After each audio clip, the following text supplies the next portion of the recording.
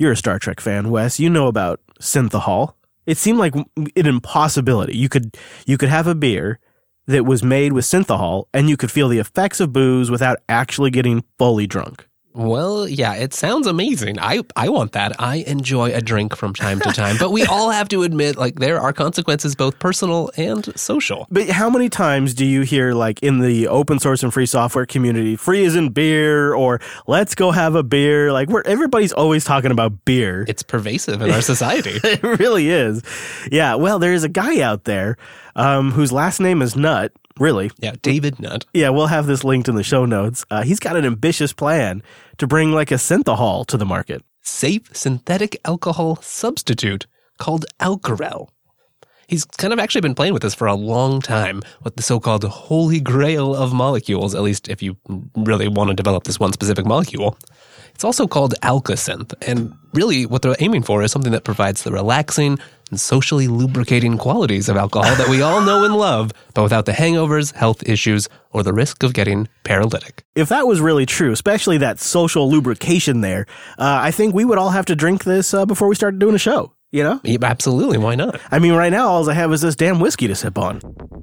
This is Linux Unplugged, episode 294 from March 26, 2019.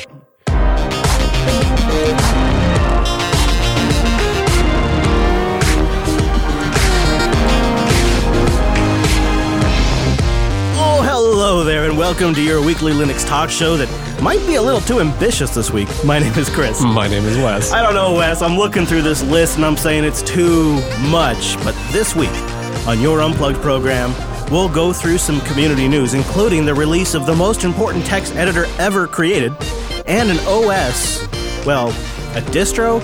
They call it an OS. It's really a distro that seems to be getting a little bit of controversy. When's the last time you've heard about a controversial distro? Oh, it's been a while. It's funny because the press is calling it a controversial OS, but no. It's a distro, and we'll tell you more about it in a little bit. And then, later on, have you ever heard of a tainted kernel? You might be one of those Linux users out there right now that has a dirty, tainted kernel. We'll tell you what the heck that is, what causes that, and why the kernel team doesn't want nothing to do with it, and what you can do afterwards. And then later on, in the show, we'll talk about advocacy in a way that is actually effective. How do you convert people to Linux in a way that sticks and is going to succeed? I think a lot of times in our community, we get so excited about Linux that we are a little pushy, and we try to convince certain people that might not be ideal candidates. So later on in the episode, I want to outline maybe who isn't ideal to run Linux, and the folks that are ideal, and how you can succeed in switching them to Linux. This is something that we've been talking about for weeks internally. It's not always easy, right? That's the thing, is it's complicated, and we're all blinded by our passions to some degree, right? I do want agree. people in my life to use Linux, but like anything else, you got to think a little carefully about it. Yeah, I've got confessions to make later in the show. But before we go any further, we've got to bring in that Mumble Room time-appropriate greetings virtual lug. Hello. Hello, everyone. Hello. Well organized, gang. Hello, I liked that. And also coming in high fidelity, remote studio quality, Cheese and L with us. Hello, guys. Hey. Hello. And Gal. Hi there. So we have so much to start with. I'm very excited about the topics today because a lot of times we start getting on a topic and I don't know, it just takes us a while to go like, why don't we talk about this on air? Like this is one of those weeks. So I'm pretty excited to get started, but I do want to start with some very, very, very good news. It's kind of fun to start with something sort of nice. I want to say a big happy birthday from the team here. Happy birthday! Yeah. Oh. We got some birthdays this week. First of all, big happy 21st birthday. You are now legal to drink in the US of A to Curl. Oh, yeah. Everybody Curl. loves Curl. Who doesn't? I mean, I literally use it, I think, every single day. Actually, 4 billion internet users, at least at one point, and 1.5 current installations per internet-connected human on Earth. I don't know how they know these numbers. Yeah, that is a question, some of these perhaps, but they're all very impressive. 669 persons have authored patches that have been merged, and that kind of just shows curl's hit the sweet spot. It's just such a useful utility. It's on the right layer of complexity and ease of use that you can write, complex automated scripts. We're doing some of that with curl, or you can just use it on the command line to download your favorite MP3 shows. Mm-hmm. Yeah, well said. It really is a tool. It's a perfect example of a Unix/Linux staple. It's one of those staple utilities. And it now consists of 160,000 lines of code with over 24,000 commits. So it's an active project still, which is great.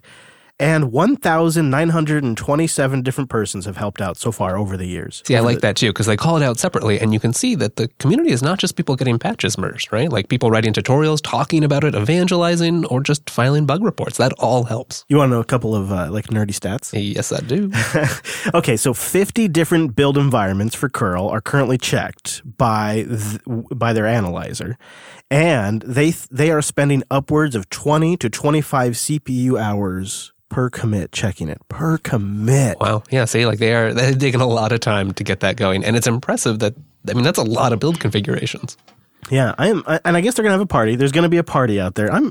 I don't know. It's something, I feel like it's something we could do a little more of on this show, is talk about these tools that we use, even when we don't know we're using them. Like, you might be using a package manager that's using curl in the background to pull down a package, or maybe you're using YouTube DL and it's using curl, or there's all kinds of different use cases for curl.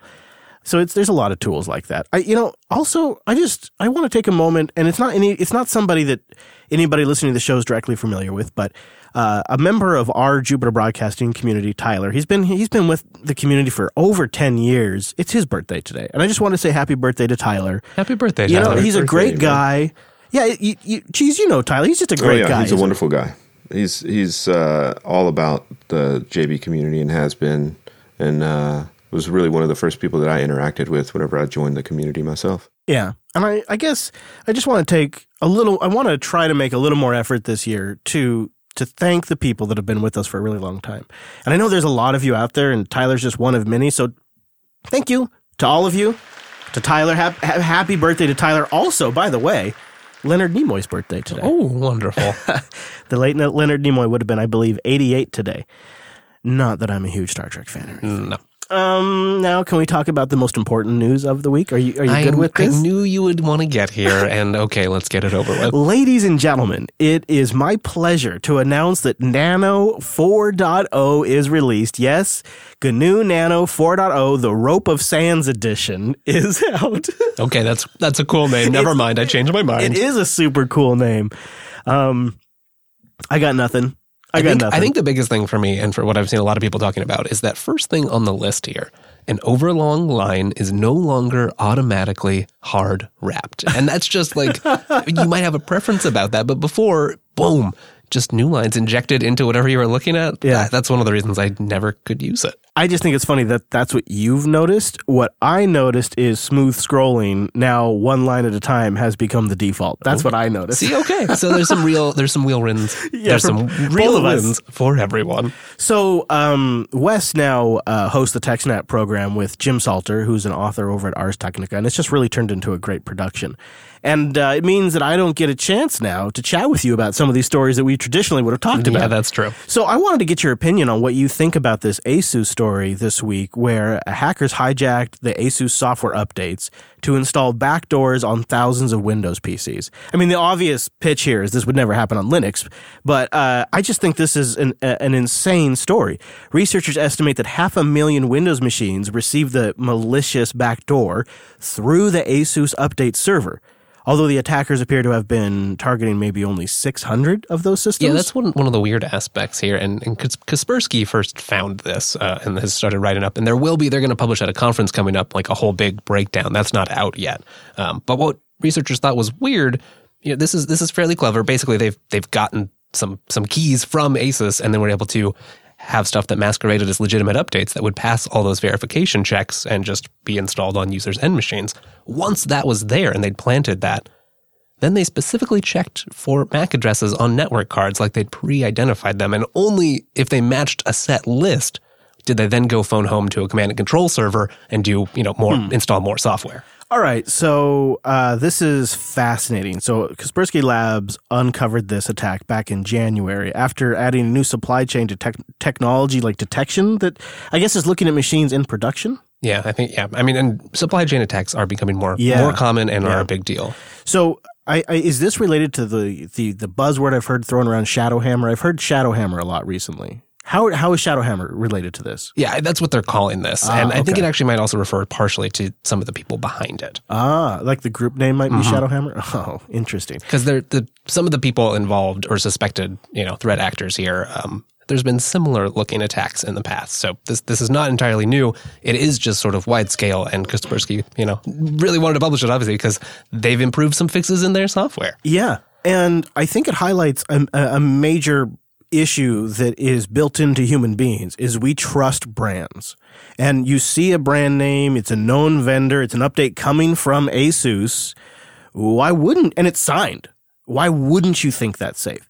And it kind of makes me want to eat a little bit of my hat because System 76 recently announced a firmware update system that was based around the blockchain to validate if it was valid, and if the firmware update wasn't valid, it has a rollback mechanism. And I kind of said, yeah, come on. Right.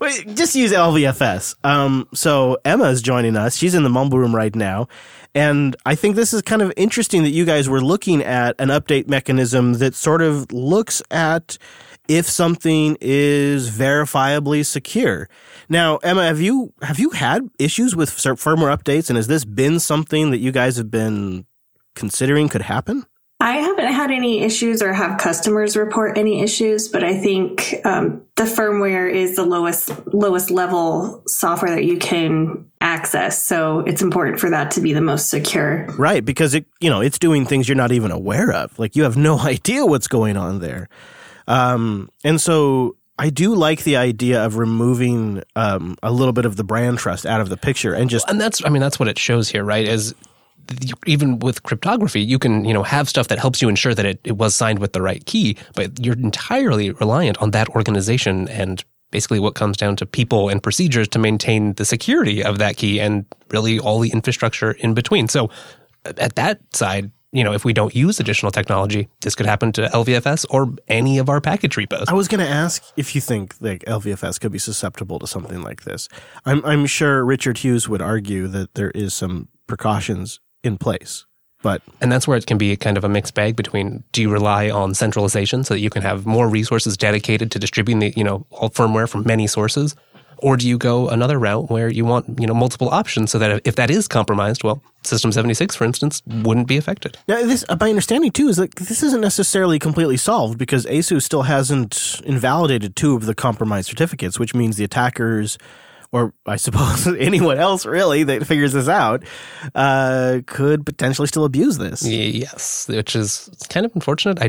They stole 2 certificates, it looks like. One that expired last year, and then there was still one valid one. And so far, that hasn't been invalidated. So I don't know why ASUS is kind of dropping the ball there. It must be because it's going to break something. Yeah, probably there's a process they need to go to do, update, get new keys that they can trust in their system before they can invalidate that one. I imagine they're relying on it. And the Windows ecosystem is such a hot mess. Mm-hmm. Wow. It's like so gross with all these different updaters. When you get a Windows machine out of the box, like there's 3 or 4 different installation interfaces, install wizards and MSI installers and custom written installers. And then there's like the vendors, driver updates and firmware updates. And then the Intel updates. There's like Windows updates. Yeah, right. The culture makes you accept those things as normal. I think Elle often says that Linux has too many repositories. She'll often say, like, every time the solution is add another repository. But then I think about that situation on Windows, and I think, I don't know if I'd like that any better. No. Wow, ASUS. So we're all getting Macs? Is that what you're saying? Yeah, and then we'll get no updates. Because then we're really trusting the manufacturer with their keys baked in. As long as you're good with a driver from 4 years ago for your video card, then you're set. All right. Well, I guess we can move on, but I just thought that was a fascinating story that Windows users. Also, just as like a slight PSA, if you have any reason to think you're one of those 600 people that may have been targeted, they do have a little website that we'll have linked where you can go enter your Mac and check. I was chatting with somebody that works at Linux Academy who runs Linux as their main desktop, but has an ASUS system running Windows for gaming. And he's like, I'm not so sure. I might be one of these. So, yeah, it could be you. It could be, because you just never know. Anyways, so there's a distribution. I'm not going to go with the vernacular the media is using. There's a distribution out there these days that is causing a bit of controversy, and it's called SIGINT OS, Signals Intelligent OS. Signals intelligence would be sort of like a spy tradecraft term for intelligence about communications. And SIGINT OS is an Ubuntu-based distribution with a number of built-in intelligence applications for software-defined radios, amongst a bunch of other things. Yeah, that's kind of what's interesting is, by all accounts, it seems to be very well executed. A built-in GUI that grants easy access to just all the common tools that they've gone ahead and installed for you. Things like an FM and GPS transmitter, a jammer, a GSM base station search tool, and an IMSI catcher. Now, that sounds interesting. So it's a competitor to Kali, but it's focusing right there. What you just talked about is cellular technology and GPS technology. Yeah, right. And then that's kind of interesting. They've targeted this specific thing. It also has teased an LTE search and LTE decoder tool, which that could be very interesting. We've seen more and more flaws in those cellular protocols over the years. Yeah, I'm not quite clear on if you can just download this distro and start scanning for LTE devices if you have LTE equipment. It sounds like you need a license from the distribution provider. Oh, interesting. Yeah, I mean, when you get into some of these things, there are various legal requirements, so I could see why they might be worried about that. And we got to say, like, you said there was some controversy and such. It's always going to bring up the debate around, tools can be used for good and for bad. So, right. If you're a legitimate researcher, we should be probing for security in these products. Right. You could also abuse it. The other way to put that too, I mean, because you're right. And the other way to think about that is, where is the line of enablement? Where are you enabling like casual people to abuse systems versus empowering administrators to check their own systems, or, people that are doing penetration testing? And this distribution, I think, kind of walks that line. It's a 2 gigabit. Like, I feel like such an old. I feel like the oldest person in the room when I do like gigabytes versus megabytes. It's a 2 gigabyte ISO file, which is, to me, even still seems like a lot. I appreciate that it's not now, but to me it does. I mean, it's still kind of a lot. I just remember trying to fit them on CDs, so. And I mean, you don't want to download that on mobile. Right. Or dial up. The thing where I kind of feel like they maybe crossed the line is this GUI that they include to like find LTE base stations and the IME numbers of phones. That isn't necessarily a bad thing, but like, what's the practical use case for that? Like, when do you need to like survey LTE stations and try to collect the identification numbers of phones? Like, that's fair. Although the part that gets me about it is, especially for wireless things, like those are just signals, like passing through you and your device. So that's true. It's another network signal. Mm-hmm. Huh. And you can record it, and then you can just. Now where the line gets more gray, in my opinion, is like when you start actively communicating back, right, and interacting with the system, acting as a base station, or injecting trying to false information, or even just recording private information. That's right. Like you can record an FM station for personal playback because like that's how you play the thing in the first place. Also, just a mention here that it's still using Unity 7 for the desktop on this distro. I just think that's great. I mean, we're going to come back to this, but it's a practical tool, I guess. I like how it also, it's all wrapped up in this beautiful little GUI. But I'm pretty sure the FCC would have some problems with Jammer. That's what I'm thinking. Some of these tools, I think it's maybe a little too far. Yeah, that's what I'm thinking. It's probably pushing it, especially when it comes to the cellular network stuff. That's crossing a line. But to Wes's point, I kind of feel like this is becoming more and more the standard way we network. Cellular networking is becoming the way more and more people are connected. Yes, it's become almost an important public utility in a sense, even though it's Yeah. not treated that way. And like we should, I think in particular, there has been a dearth of testing. These have been very proprietary and controlled because, there's only a couple main players that have access and either make or use the tech. So I would like to see more research done.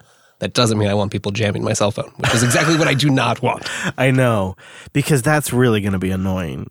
If that becomes commonplace, well, what we're going to see is an arms race, and the cellular carriers will have to be able to innovate and update their networks at a way faster pace than they do now. But maybe this is the kind of thing that will force that to happen. 6G, here we go. Yeah, forget 5G. Well, who wouldn't want to to jam like someone that's on their phone and stuck in traffic or something like that, right? That's just burning up your time, and so let me just jam the entire freeway. I suppose there's also an opportunity for encryption to succeed here, Brent. Yeah, it feels to me like when you open up some of these networks to some testing from some white hat hackers, then it may push the envelope a little bit, because some of these networks have been InSig for a long time. Yeah. And so I would love to see encryption a little bit everywhere for everybody's benefit. And you're seeing that a little bit more with encrypted messengers and stuff on our cell phones. So why can't the cell networks be better than they are? The technology seems to be there. Yeah. I could see if screwing around with the cell networks becomes more accessible, it could force their hand. But the short-term result would be it is people that are pranking you. Like you go to a group event and all the cells get jammed and nobody has any data. Ha ha, millennials can't use Instagram. That's how it'll be justified. But the reality is that's actually a very important communications tool. So there will be short-term losses, but long-term, you're going to force the cellular networks to react. I think the other thing that I can't actually speak to, but we should think about is, how does it affect the landscape? What other tools exist that have similar capabilities? So if you are even a little bit motivated in the prankster mindset, like, is this unique in making it easy for you to do this? Or is it just better executed for professionals that want to use it? And I don't know. I don't use these tools personally, so I can't say. This is an area that I haven't messed around with. Kali Linux and going after network systems. In fact, I spent some time, it was about a year and a half really, but it's because for 6 months it was sort of like trying it out. But for a solid year, I did contracting as a penetration tester, and one of the absolute most enjoyable things I did really was so much fun to drop a text file on a Windows Server desktop saying, I've owned you, or get access to, I remember the time that I found the FTP server that the clinics, they had one of these big multi-function printer fax scanner, huge units from Xerox that you get a monthly price, and Xerox check that just kind of hangs out because it's always broken. And it was FTPing the images of client records to a server with no password. Plain text FTP, no password. This is great. And by hiring me, I was able to sort of outline these issues to them, and they were able to get them fixed up before, anybody actually exploited that. And I was using things like Kali Linux. I don't remember Kali Linux's. It wasn't always called Kali back then. It was called something else. Do you remember what it was called? There was another name for Kali, and in the project there was a change. But I used it, for ages, and that's a very valuable tool. And we will see where this goes. SIG Ints OS is kind of a fun name too. All right, there is some really important stuff we need to cover. A lot in housekeeping this week. I want to start by saying if you're looking for work and you are a Ruby on Rails developer, or maybe you love yourself some Angular, or you're willing to learn some Angular, Linux Academy is hiring right now for several positions: remote, full-time, full benefits. It's a great company to work for. linuxacademy.com/careers.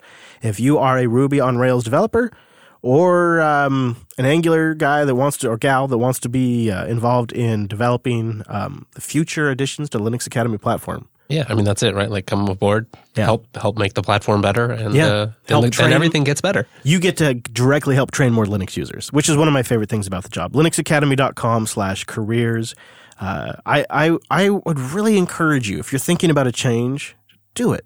Do it, because first of all, there's so many great things about remote work. Not to make housekeeping super long, but Cheese just recently transitioned to working from home. Right.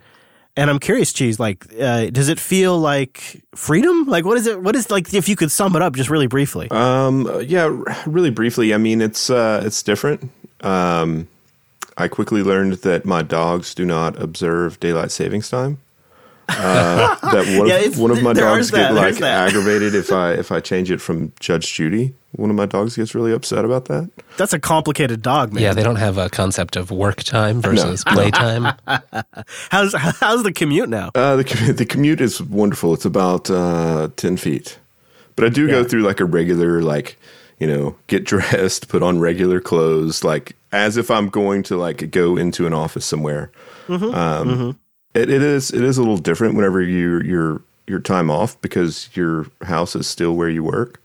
But it's cool. I have an opportunity to go to the beach, and I did that this past weekend just to disconnect from everything, and it was great. You know what I find that I've only started doing even just kind of recently, and I know you do this, is like going somewhere to work. Oh yeah, like a restaurant or a coffee shop or something like this. It's just not like I always thought that was such like a MacBook using, coffee drinking, but it actually is like there's an energy you get by the people working around you. I know that sounds weird, but it's you're around other people. It's a change in pace. And then like at some point you probably want to go home, which can be a nice stimulus to like just be productive and wrap up. You're like, okay, well I came here to get this work done. You kind of like get your work done and then you can, you know, have a nice walk home, decompress. Yes. And I'll go do XYZ at the coffee shop. And then when I get back to the studio, I'm going to work on this. Like I separate it up that way too. So I think it's gotten me more active in my local community because it's not coming home from work and then dreading going back out. I actually get excited about going and seeing other people. So I've become a lot more active in the meetups near me. Interesting. I can kind of see that too. Yeah, that is one of the other things you have to be wary of, right? Like you don't have an office anymore. It's just you at your home. You know, what I have found too is I will get like a different kind of work done when I'm in office, like down at Linux Academy versus back here at the studio. Like both good, just different. That's interesting. Just different kinds of work. Anyways, let's keep going because I was going to try to make this brief. If you are thinking about going to Linux Fest Northwest, and you should be, you have until the 31st, I think it is, of this month. Yes, the end of this month. Okay, March. March. What am I saying? I'm going to confuse it. Yeah, the end of this month. March. It's March 31st. If you want to do a like fancy sponsored Linux Fest Northwest shirt, like you want to help out the fest and get a fancy shirt out of it, they've got an $80 shirt. I know it seems like a lot, but it's because you're kind of contributing to Linux Fest, which is a completely 100% lug run event. The Bellingham Linux Users Group is what puts Linux Fest together, right? It's not a foundation. It's not a corporation. It's not a group of companies in the Pacific Northwest. It is the guys at the Bellingham Linux. You're not making anyone rich here. You're just helping make the conference a little bit better. Yeah. So we'll have a link in the show notes because it's kind of like first come, first serve. And it looks like they're going to have a cool design for it, too. So I just want to give them a mention because I think it'd be kind of cool if you're thinking about going or you just love the idea of something like that. And then, obviously, I need to remind everybody that Ansible is a thing and that we will have a study group on Ansible next week. Meetup.com/Jupiter Broadcasting for details on that. And I'm happy to say it's going to be hosted by our very own Elle and Wes Payne. Hey, that's us. That is you guys. I think that's going to be great. Because first of all, I know you're a great presenter. And second of all, I know you have a lot of hands-on with this kind of stuff. And so if you want to learn a little more about Ansible, we'll have the time and date. It's 1 o'clock our time, which is before Linux Unplugged. Before Linux Unplugged. We're trying it at a different time. Before the show. And you can come, we'll learn some stuff about Ansible, and then we can unwind with an excellent little Linux Unplugged. Absolutely. And I want to put an invite out there to anybody who is experienced with Ansible or a bit of an Ansible pro. Please consider joining our Mumble Room and help answering questions because we'd like to answer a lot of questions. There is our early indicators that this is a topic that people are pretty interested in. And we've got 50 people already signed up for the meetup. And I think it's something that people are trying to wrap their heads around. And we really want to help the community learn and figure this stuff out. It's like we've expanded from being a virtual lug to now we have like a virtual birds of a feather session. So it's just going to be a place to talk about and to learn Ansible. That's exactly it. That is exactly it. So the virtual, and a lot of times lugs will have people come in and present stuff. And it's just, it's expanding that. It's expanding that and calling it a virtual birds of the feather session is actually that's a pretty good way to describe it. And And down the road, as we kind of figure this out, I could absolutely see us opening this kind of thing up to community contributors that would like to cover a topic that they're an expert on. It's not just limited to Linux Academy, not at Training all. Architects, or Wes Payne. It's we're going to open up to the community. We're just kind of getting familiar with how to do this. And I think this study group is going to be a good one. The Ansible Fundamental Study Group next Tuesday, 1 hour before our regular Linux Unplugged live time. That's 1 p.m. Pacific. And of course, we have all the details at meetup.com/Jupiter Broadcasting. That's going to be pretty cool. I think that's going to be a good one. I'm looking forward to it. Now, I also want to mention that DebConf 19 is making a call for proposals. If you'd like to present at DebConf this year, well, now is the time. It's from July 14th and 19th. So go get that submitted. We will have a link in the show notes for DebConf's stuff. Oh, wouldn't that be neat? You got a cool event coming up, it sounds like, too. Oh, yeah. In May, I think it is. It is isn't in May, yeah. Mm-hmm. What is it? I guess we should probably tell people. I mean, why not? If they're going to be there, they can come say hi to you and Elle. Elle, do you remember the details on, is it KubeCon and when it is? May 20th through 24th in Barcelona, Spain. Boom. How about that? An event in Barcelona, Spain. Come say hi to Wes and Elle. What a lovely place to have an event. I'll be here holding down. This is weird to sit one out. Yeah, that is Never weird. really done that before. Hey, if anyone So- finds us, I want to go on another ghost tour. So I will organize Ooh. that. Just ping me and I will get that happening. Awesome. A ghost tour that in Spain. Wow, that would really be next level, actually. I love that. So there you go. Details in the show notes if you want to know more, which is in your podcast player of choice or over at linuxunplugged.com/294. Now, I wanted to cover a couple of things in the show that I feel like maybe people have run into that we've never talked about. Because, to be honest, we have a bit of a bias on this show. And there's just no way around it. We've all been using desktop Linux for years now. And I didn't think it stopped me from recognizing like deficiencies or where like desktop Linux wasn't super strong. But I gotta say, with Jason Evangelo from Choose Linux doing this challenge, distro challenge, and working closely with Elle as she tries out the different distributions, and both of them are completely technical. Both of them are very familiar with operating systems. Competent debuggers. Yeah. And to see the different, and just to watch the different kind of issues they've run into. It's kind of been like little, oh yeah, right. It's been a lot of that. It's been a lot of like, oh yeah, that's right. That's just something I've learned to avoid. Oh yeah, that problem. Yeah, I just put an Intel card in. Now that's what I do. Oh yeah. Oh, for that, yeah. If I'm gonna have more than 3 monitors, I just do it on a desktop. Yeah, like these are all the things I've internalized that I just sort of forgive Linux for now. Right. And I'm watching it from fresh perspectives and from fresh eyes, and one of the more interesting issues that cropped up was Elle's tainted kernel. And I honestly hadn't heard of this, and I'm just picturing it, Elle, like you're sitting there looking at your logs, trying to debug what was going on. I mean, there must have been some issue you were trying to solve, and then you see tainted kernel. Take me through what happened. Like, why were you debugging, and what was the experience going through the logs and seeing that? So I'd love to tell you that I was actually debugging at the time, but all I did was open the lid to my computer, I log in, and suddenly it got this pop-up telling me that my kernel is tainted.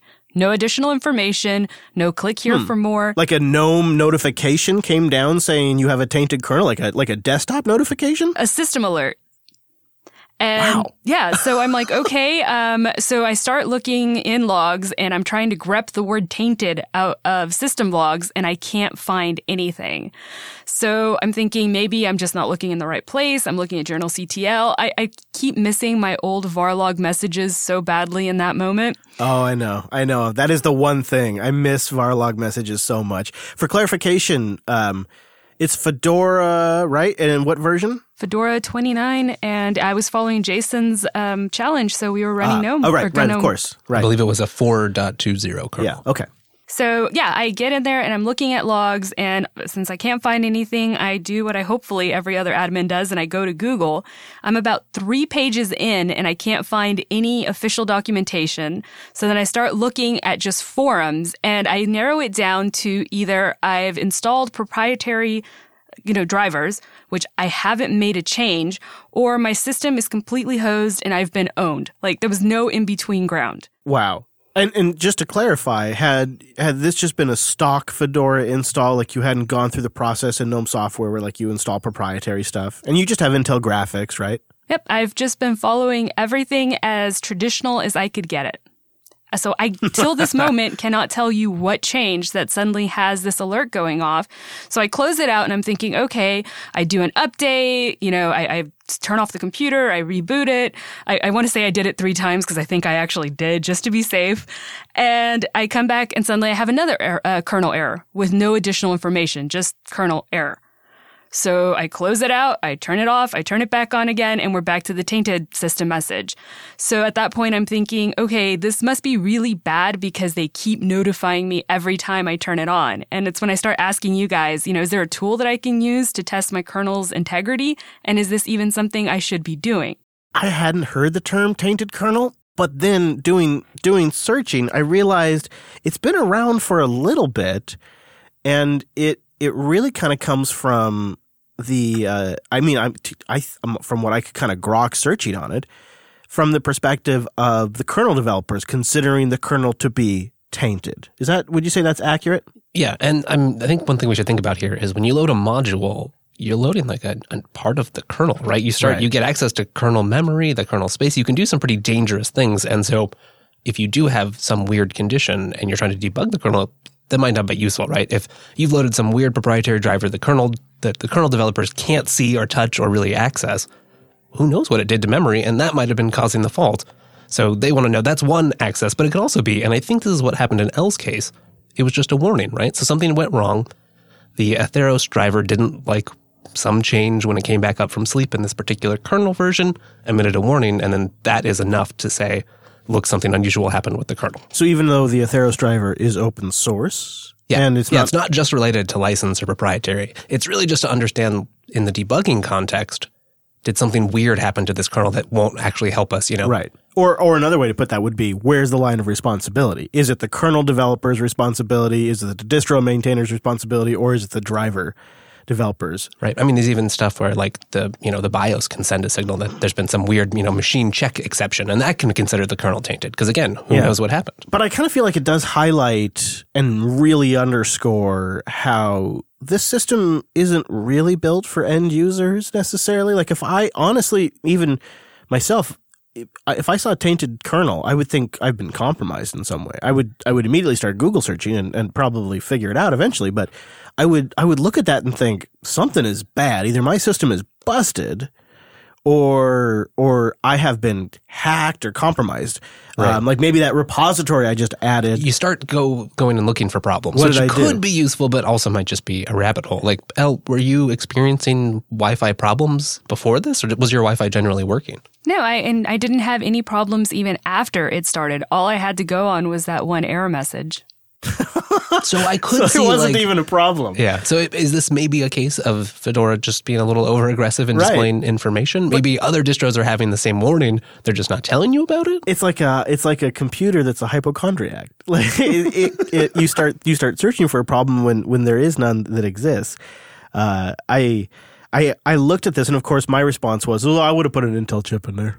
That's what I would." And that's such a typical Linux user response, and I hate to be that guy. Oh, I just would have just pop open the back of your XPS and put an Intel chip in there.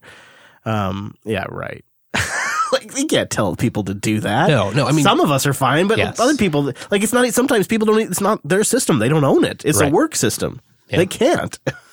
And that's where I think that we're gonna move on to this as we keep discussing. But it's okay to present how you can do that to get better and more compatible hardware. But you can't expect that everyone's going to have the means or access or control to do that. Yeah. So I guess that would probably be a good segue to talk about the thing that we've been discussing internally recently. about every 3 months or so, somebody discovers that Jim Zemlin, the head of the Linux Foundation, has a MacBook. And they try to get a few clicks from it, and they try to get a bunch of outrage going. And it creates this really nasty dialogue in the different places where the community has its dialogues, and we all know where those places are. And a lot of the times it comes down to here's a couple headlines. We're not going to link to these articles in the show notes because, again, it's clickbait. But there's headlines, and I guess if you really want it, you could go read it. But here's a headline. Jim Zemlin, head of Linux Foundation, friend or foe, uses Mac OS. And it's got some really solid logic in the article as you read through it. Things like fun fact and other things like that. Here's another article headline. Jim Zemlin's Linux Foundation still does not care about Linux desktops. Boom! Just dropping it right there. And I've been that guy. You could probably put a highlight reel together of me being like, why are there so many MacBooks at Linux events? And giving people hard times. Like, probably a good solid few minutes of years of me saying that. So I've been there. I understand. But there is sort of a line, I think. And as Linux becomes more and more dominant on the server, there will be more and more users that come to Linux for very practical reasons for their job, to create software to run on those servers in the cloud. And they don't really care about your free software or your open source. And it doesn't mean that there isn't an opportunity to educate them, but it means you could scare them away.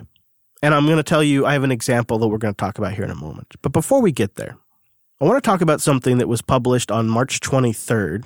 Funny enough, Wes, did you notice it actually says published March 23rd/24th? Maybe it was published at midnight. By Richard Stallman. I've never installed GNU/Linux. And I think this is the root cause here. It goes back to the beginning of the free software movement. It is in our DNA.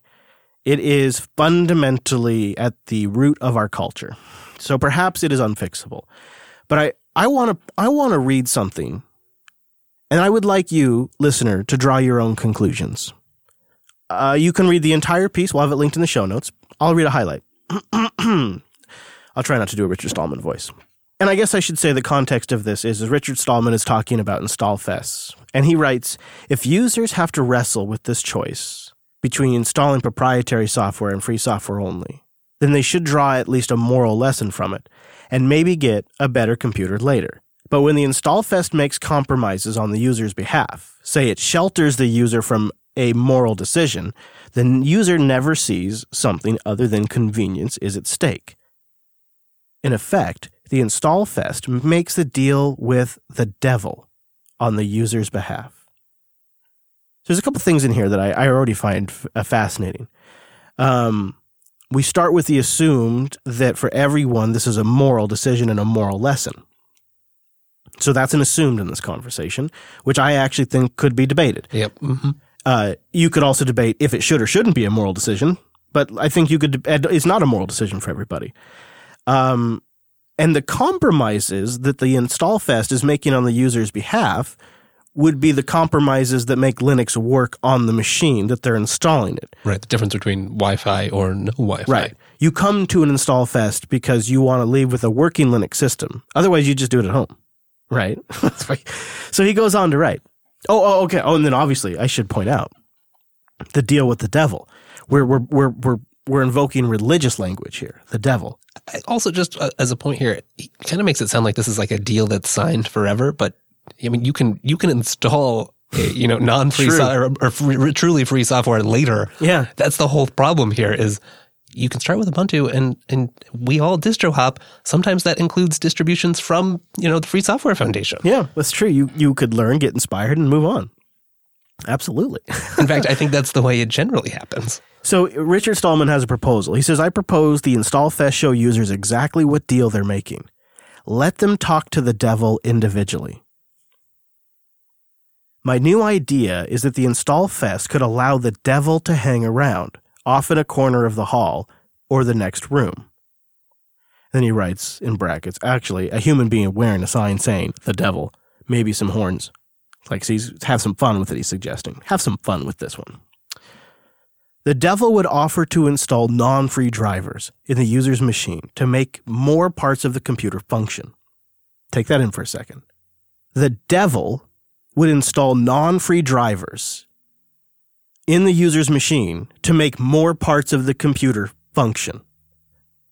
It's almost an admission right there in itself, but it's the devil doing it. That's the devil. The devil would explain to the user the cost of this using non-free, unjust programs.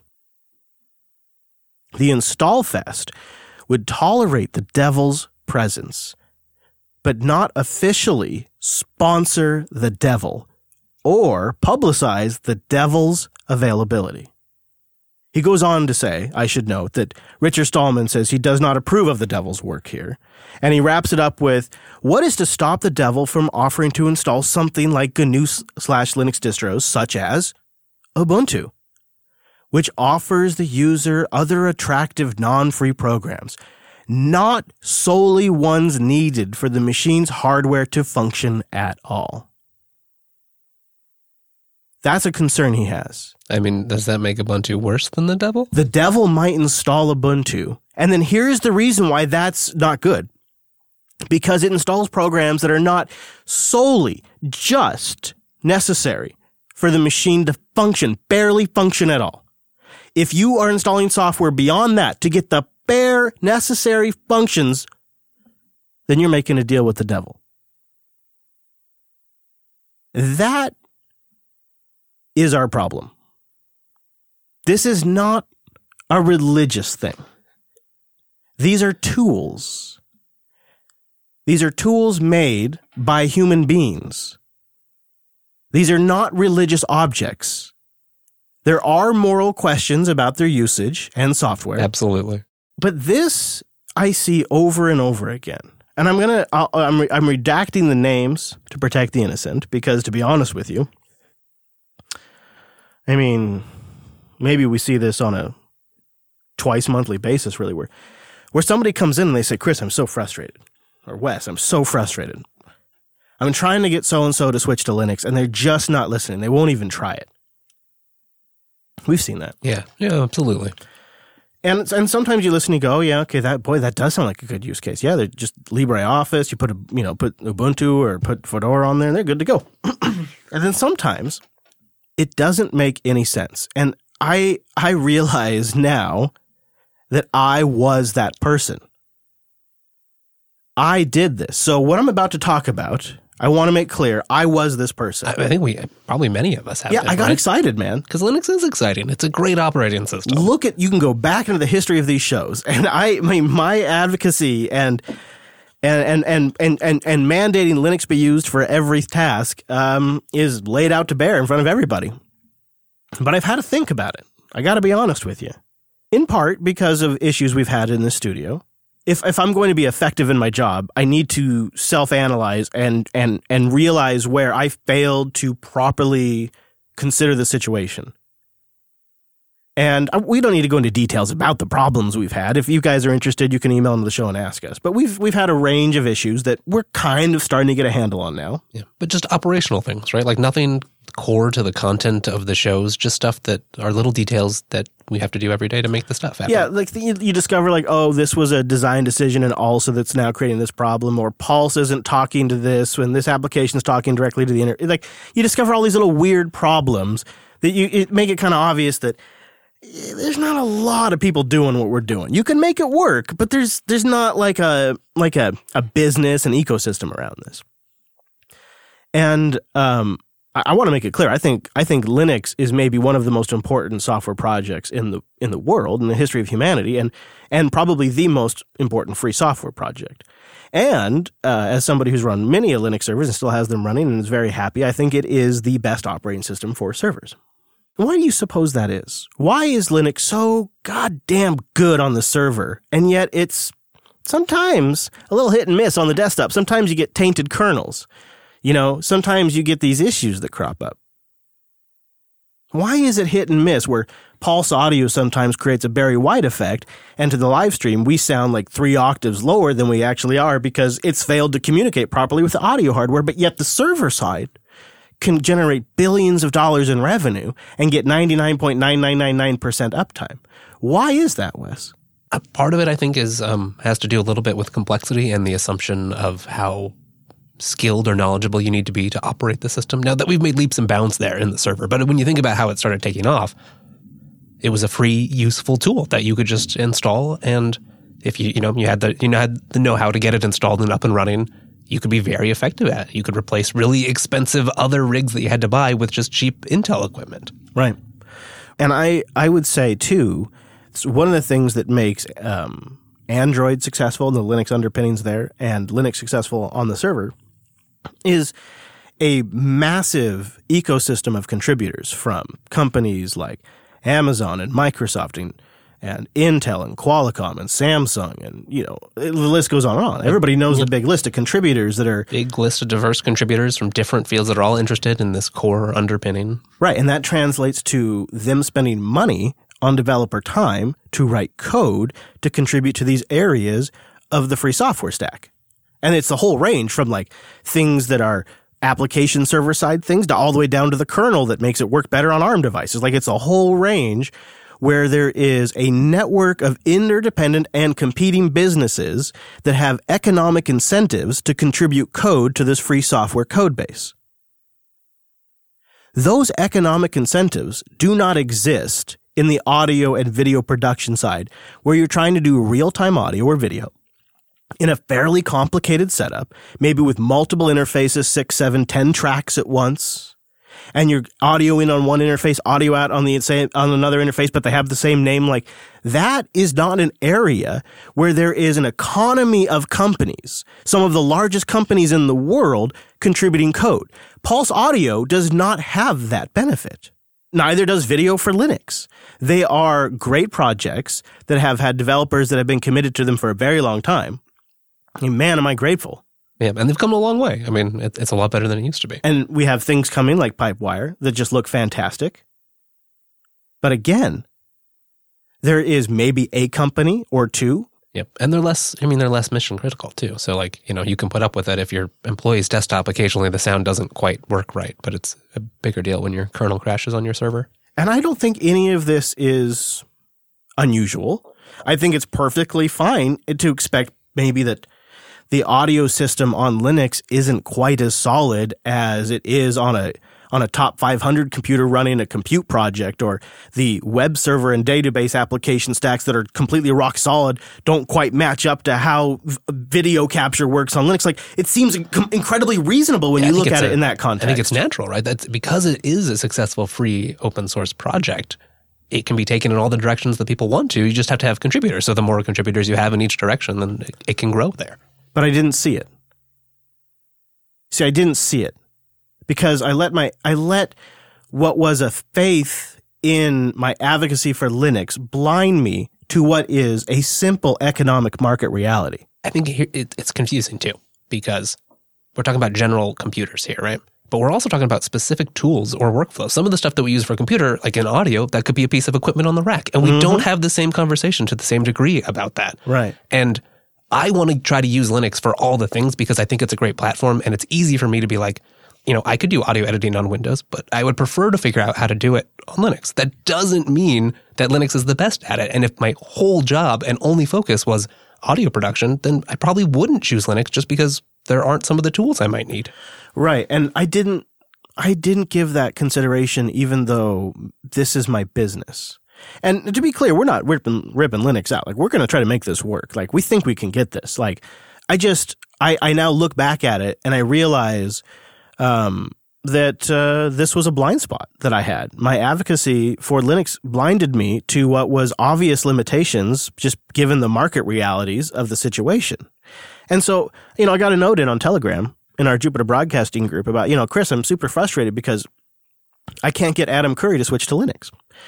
And I looked at the situation. I said, man, I think what really is going on here is there's really zero incentive for someone to make a switch for that workflow. When you're recording, you're live streaming, you're editing, Linux is great, but it's not necessarily better than Windows at that job.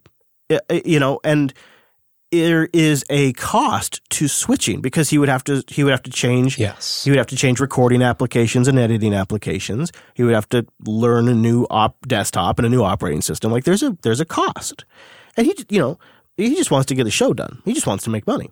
That's where it is, right? There's always a cost, and there's going to be some cost benefit curve, and you have to decide like where does it make sense and where is it good enough. So I get notes from other podcasters that have the same thing, and the kind of general response is like, man, the Linux community is really nagging me. Like they're just really nagging me constantly. They say you guys do it on Linux, but it doesn't seem worth it to me. And I don't recommend that they switch when they write to me because I don't feel like it would be necessarily a successful transition. I think for advocacy to be successful, we need to advocate in a new way, in a different way. Something that is less like just blind advocacy where we're saying, yeah, Linux can do every job in every situation. That's true in most cases. You can probably make it work, Yep. right? And that's the difference between saying like Linux, you can do it on Linux and you should do it on Linux. Bingo. And if you're trying to recommend something to somebody, you're trying to get them to switch, you got to think about the workflow. And you got to think about what your approach is. First of all, you can't just go all in crazy, like switch everything at once. But you also have to consider, is Linux the right tool for that job? Because for them, it's not a moral decision. It's not something that speaks to who they are and how they feel about the future of software and computers. It's simply, it's a tool like their Blender's a tool. Yeah, right. And I imagine that most people who find the philosophy of free software interesting did not come to these tools because of the philosophy, right? They probably learned about the philosophy after they started using some of these tools. You're only going to do that if you stick around because the tool is effective. And I think I kind of feel like we should be, as a community, we should be okay with the fact that it's not great at video games. It gets better, but X11 has issues, and video card drivers have issues, and software availability has issues. It's not the best at video production and podcast production. It's usable, it's doable, but it has issues. Like, we should acknowledge that, so that way when you do recommend Linux to somebody, it's a successful transition. Yes, be honest about expectations, right? So that people aren't just sad and depressed or think bad about Linux, and just be like, here's the things it's great at, and here's some things that you might struggle at, or if that's what you really need to do, maybe this isn't a good fit. And I feel like, too, on top of that, it's clear there are workloads that Linux is great at. And absolutely. Clear winners. And that's where you double down. And you just have to be careful in your advocacy. You have to take a slow approach and demonstrate success and show your workflow working. Slow approach is it, right? Because this isn't a one and done deal. You can make inroads, right? Maybe first you set up a Kodi box and tell people that it's Linux. They get a little trust there. Then you set up a new machine that is Linux and you say, like, here you go. It's great for browsing the web on the couch. Have at it. You can do this gradually in a way where people can learn to trust it, enjoy it. And then is the time, once you see that this is a great tool with a great ecosystem of tools, you can start explaining how a lot of that's possible because of free and open source philosophy. Yeah, exactly. All right, let's start going around the horn here and see what other people think. So let's start with Mr. Bacon, because you've been in the community for a long time. You've seen the different types of pushy advocacy versus subtle advocacy, and I'd love to hear your thoughts on this. One thing, and I think this is, can kind of go across the board, is that, our IRC room or Telegram or forums or whatever community that you're a part of, if somebody's asking for help, be that guy that actually reaches out and tries to give some help. Don't be the guy that RTFMs them or, is elitist and says they should use this instead of that. Try to help guide them to the path. But one thing I would say as far as the advocacy goes is that I think that there's, like you said, there's different approaches. There's always the tool for the job. Linux is rock solid on the server side of things. It's getting there on the desktop. And some of these companies actually put their money where their mouth is. So you have, System 76. I'm sure Emma could speak to that. They're actually, integrating Core Boot now. You have people like Purism as well, and they're slowly advocating these things for us to be able to utilize and give us the tools that we need, but they're not pushy about it. And I think being overly preachy, and I know that I was whenever I first started using Linux as well, but being overly preachy is really going to do nothing but drive people away from it. I'm curious, too. We'll get to the folks in the Mumble Room here in a second, but Elle, one of the things I've noticed as you've been documenting your issues and talking about them on your Twitter account is there are sometimes the typical, like, why didn't you just do this, noob? And then there's sometimes, like, people take it as a mentoring moment, and that seems to be the big difference. So strangely enough, this is actually the topic that I'm discussing in my talk at Linux Fest. And the name of my talk is, strengthening your community by poisoning the well. And that's kind of been the way that I feel my entire journey in Linux has been, is I go out and I do something that I'm so proud of, like, hey, I'm trying out this new OS, and I run into one little bug, and I go out and I ask for help, and all I get is, well, it's obvious. You ran into it because, why aren't you using Arch? Why are you using KDE? It's always, why did you do this? Instead of turning it around and going, okay, you know what? I haven't run into this issue. I feel that people are almost afraid to admit what they haven't experienced and what they don't know. So when I find those people, I call them my Twitter family, that turn around and go, I don't know, but I'll help you troubleshoot. Or I do know, I ran into this, you're not alone. I always jump on those experiences because those are the people that I feel are going to change the way this community is run. Yeah, and it is really like one opportunity at a time to begin to change that. Brent, I'd like to hear your experiences too, because I know you've been ramping up your Linux usage for years now. Yeah, and before I get into that, I have a question for Emma. Emma, did you, is this kind of a new experience for you? I'm assuming you were using Windows previously. Did you run into problems there? And when you did, how was that process for you? Switching was actually really easy. Like you guys were saying, if people can approach it as a mentor or a bully, really. And I had all my people at System 76 showing me how to do things constantly, never being negative about anything or making me feel dumb. I always felt empowered after I switched. And I never missed Windows. Not once. Amen. And Elle, what about your experience? So mine is a little bit different. I spent a majority of my time off the grid. So Linux was actually my first OS. I did not use Windows before I moved on to Linux. Wow. That is so awesome. It is really cool. Yeah. And she went like hardcore into like the whole Red Hat route too. And she could teach us a few things about RHEL. Let me tell you. I bet. So I'm curious now to hear your story, Brent.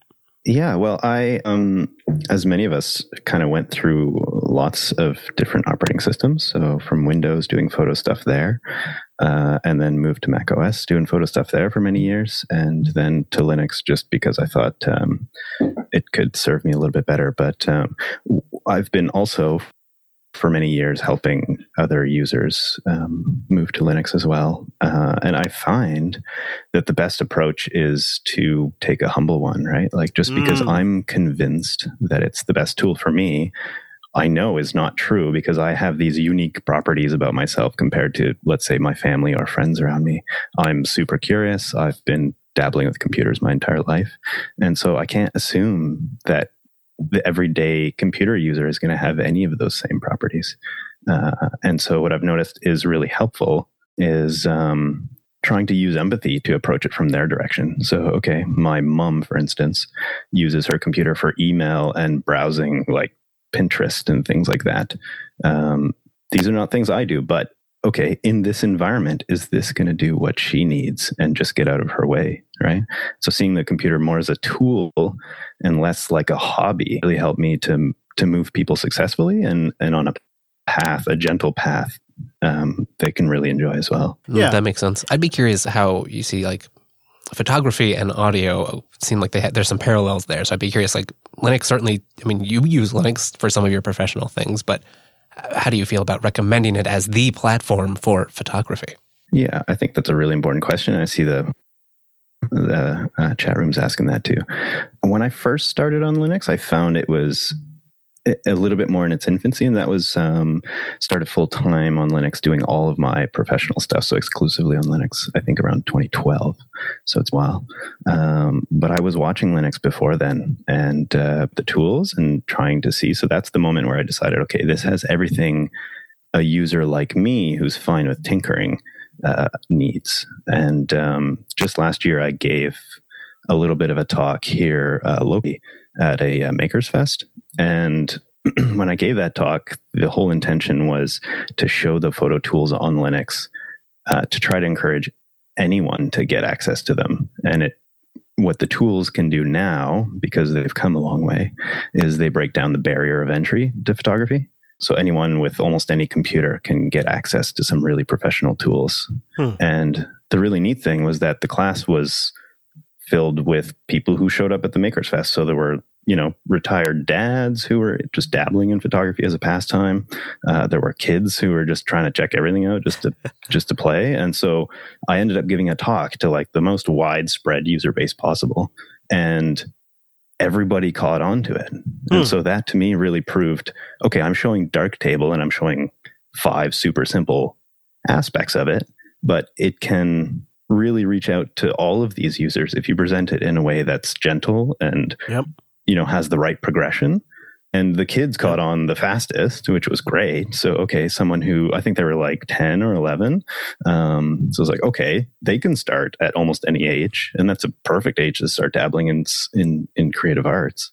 So photography is great, right? And, but then the people who had, way less computer experience also, after a little while and some pointers and stuff started picking up. So that to me was really the proof that, okay, photography on Linux is there and this every day. And I never have to tinker with the photography software anymore. The things I'm tinkering with are more advanced, and the photography, when I need to get to it, I can just get to it, and it's a production machine for that. So I would say anybody in photography, at least, it's a great time to move, or at least try it. Yeah, and it's more and more categories over time. Linux is a better and better tool for that. And I think, Brent, that was an amazing breakdown of the things you need to do to evaluate, right? You can't just assume it's going to work. You need to be practical about it. And the other thing is it demonstrates what I think is maybe I would love to be a key takeaway from this conversation is show a successful workflow.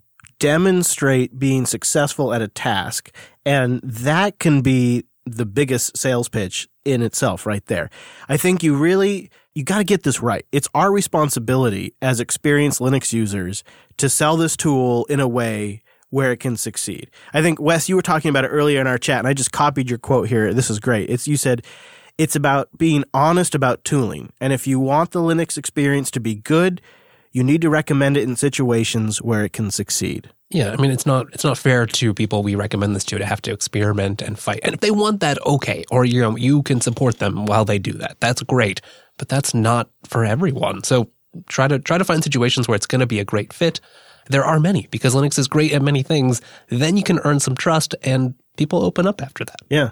Jeez, do you know what? I think we got another soapbox in here. Let's get that out of here. Let's just get that out of here. All right. I know the Mumble Room has more to say. Maybe we'll carry it over to the post show, but I want to make that to be right there. I think that's the key message to drive home right there. We can continue the conversation in the post show, but I think that's the takeaways is we, as experienced Linux users, we need to be good stewards. We need to get this right. I think Elle says it perfectly. Sometimes you just have to be willing to admit to everyone that Linux sucks sometimes, and it's okay. Perfect. There you go. I love it. Most important free software project in the world, Absolutely. I say, at least in my opinion. But make sure that when you recommend it, it's going to succeed. That's what you got to do. For and the you got to sake be honest. Of everyone. That's right. All right, go get more Wes Payne over at TechSnap. We talked about that earlier, techsnap.systems. He's also at Wes Payne. I'm at Chris LES. The network at Jupiter Signal. Man, we got so many things to say now. I guess we need a longer outro. Yeah, we do. But I'll just leave you with this. Join us a little early next week for that Ansible study group. I think that's going to be really valuable. So I think we'll just make that the final word. Oh, and of course, also, see you right back here next Tuesday!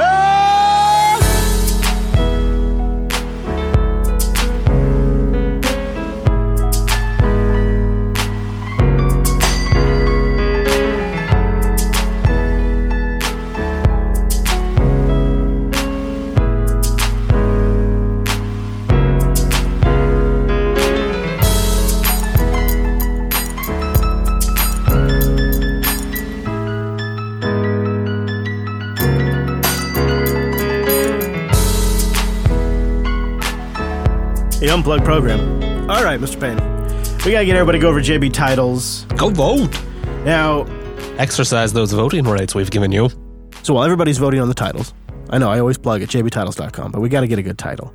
I want to see what you guys think about Next Dock 2, which promises to turn your smartphone into a laptop. It's a nice aluminum laptop filled with battery, so it charges your phone too. Big trackpad, nice keyboard, HD screen, and it works with a few of those Android devices where you can plug it in and it extends to the device, or like a Raspberry Pi. NextDock doesn't only work with smartphones. With the full-size HDMI in port, the new NextDock still supports mini PCs and Raspberry Pis, creating fully functional computers at a revolutionarily low cost.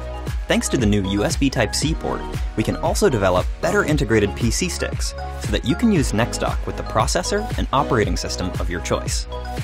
Imagine an enduring, sustainable computer that you can simply upgrade and customize as the years go by. By separating processor and operating system from the physical interface, we hope to start a paradigm shift in consumer electronics, where computers can be adapted rather than becoming obsolete, generating less electronic waste for the environment. So you can upgrade your smartphone and you still get the same screen, same battery, same keyboard. I think the 90s are calling us back. It does feel like history is repeating itself a little bit. Well, it's got 754 backers with 24 days left to go. You know what also interests me about that is that back in the early days of the Raspberry Pi Gen 1, a lot of people were using Motorola's old lap dock to do the same exact thing. It is actually kind of nice with a Raspberry Pi. It is actually kind of nice. I actually would like one of these for a Raspberry Pi. I don't know what the final what's price the difference than attaching a nice keyboard and thing to your iPad? I guess the flexibility here, because you could pick what you interface with. Yeah, and I guess the whole it has USB-C and it works with the smartphones that support that too. Nice. That is kind of nice. If convergence ever becomes a thing.